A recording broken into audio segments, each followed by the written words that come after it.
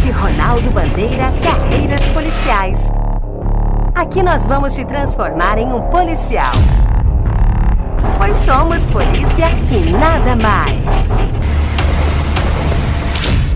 Fala, meus amigos do Bandcast, galera que está sempre aí escutando o podcast do curso Ronaldo Bandeira. Aqui é o professor Orlando Stiebler e estamos com mais um tema importante, que é a tensão racial nos Estados Unidos. Galera, todos nós vimos aí o episódio da morte do George Floyd, né, um sujeito de quase 2 metros de altura e que foi morto em frente às câmeras, inclusive parte da sua execução filmada ao vivo, né, pelas redes sociais, e causou uma enorme reação nos Estados Unidos, coisa que não se via desde a morte de Dr. King. Estou me referindo a Martin Luther King, e isso lá se vão boas décadas, né? Ele morreu em 1968. E os protestos se espalharam, não só pelos Estados Unidos, mas se espalharam pelo mundo. Protestos em Paris, protestos na Tóquio, protestos em Berlim, em todos os cantos, porque a cena por si só já diz muito, né, galera? Foi uma coisa gritante, algo realmente exasperante, eu diria até, e que, de certa maneira, essa é que é a grande questão, representa, né, a imagem em si, uma repetição contínua da história dos negros nos Estados Unidos. Nos Estados Unidos, no Brasil e em diversos outros lugares. Mas já que estamos falando dos Estados Unidos, eu vou me limitar a falar daquele país. Desde a chegada dos primeiros africanos, já no século XVII, no início do século XVII, quando começa a história das 13 colônias, e passando por 1865, uma data importante, que foi o fim da Guerra de Secessão nos Estados Unidos, e também a assinatura da 13ª Emenda, aquela que libertou os escravos, mas que começou imediatamente um processo de encarceramento em massa. Aqui fica a dica, o documentário 13ª Emenda, que trata exatamente de como o sistema judiciário americano ele é completamente desfavorável não só aos negros, mas aos pobres em geral. Então vale a pena assistir a 13ª Emenda. Mas a história do segregacionismo, do apartheid norte-americano, ele tem um capítulo muito triste, pós 13ª Emenda. Primeiro, foi a criação de grupos supremacistas brancos, destacando-se a Ku Klux Klan, que é o grupo conhecido como KKK. Esse grupo surgiu no Tennessee, em 1865, e chegou à extinção no século XIX, mas voltou após o lançamento de um filme chamado Nascimento de uma Nação, em 1915, que inclusive teve na sua estreia a presença do presidente norte-americano, Woodrow Wilson, e que foi um filme que retratava a KKK com toda a boa imagem possível, né? Inclusive trazendo para a película um adereço novo que a Ku Klux Klan original não utilizava, que era queimar tochas, queimar cruzes. E no filme aparecia isso.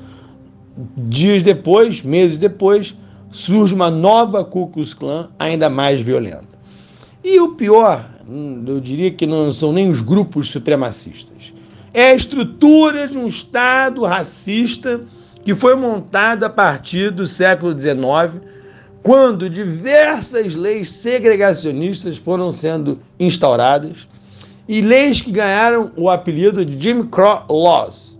Jim Crow é um personagem de desenho de quadrinhos do século XIX em que ridiculariza o negro, ridiculariza a pessoa negra e traz as piores características possíveis. E toda a lei que era criada, ironicamente, ganhava o apelido de Jim Crow Law.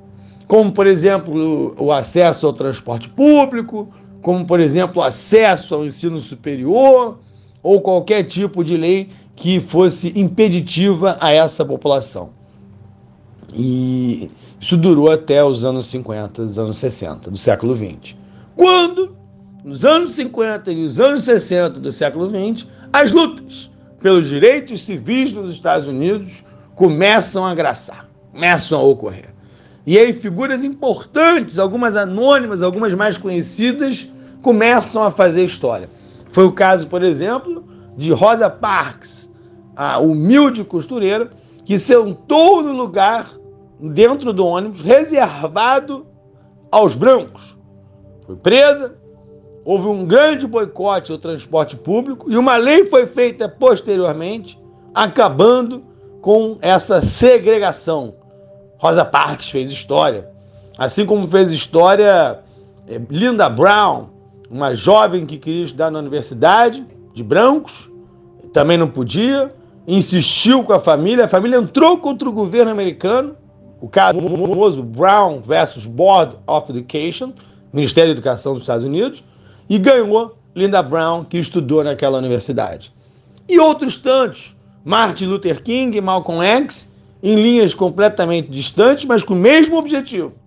Martin Luther King pregando a desobediência, pregando uma luta pacífica, retratado em vários filmes, fica a dica, Selma, um ótimo filme. E do outro lado, Malcolm X, convertido ao Islã, defendendo a violência como resposta à violência, socialista, e que também lutava pelo fim do apartheid. Ambos foram assassinados. Malcolm X foi até por um membro do próprio grupo.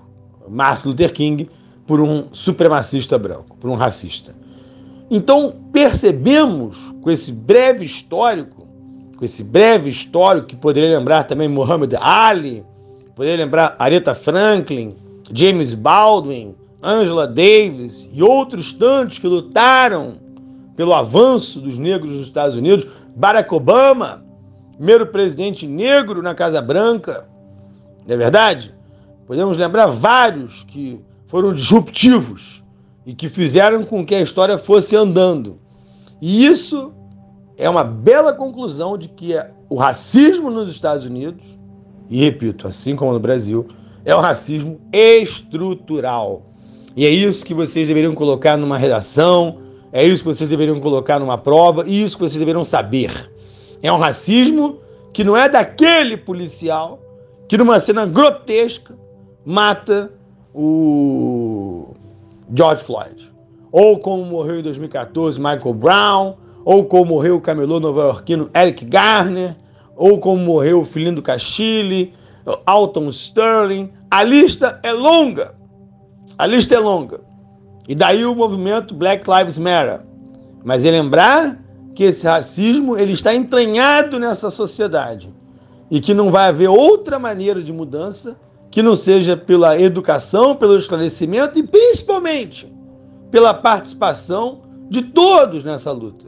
Porque não é uma luta em relação aos negros, né? Por conta dos negros, a violência contra os negros, mas uma luta de todos por uma civilização, por uma sociedade onde jamais poderemos ver uma cena impassível como aquela que nós vimos pela televisão e pelas redes sociais. Ok, galera? Um forte abraço e até o próximo Bandcast. Bandcast Ronaldo Bandeira Carreiras Policiais. Aqui nós vamos te transformar em um policial. Pois somos polícia e nada mais.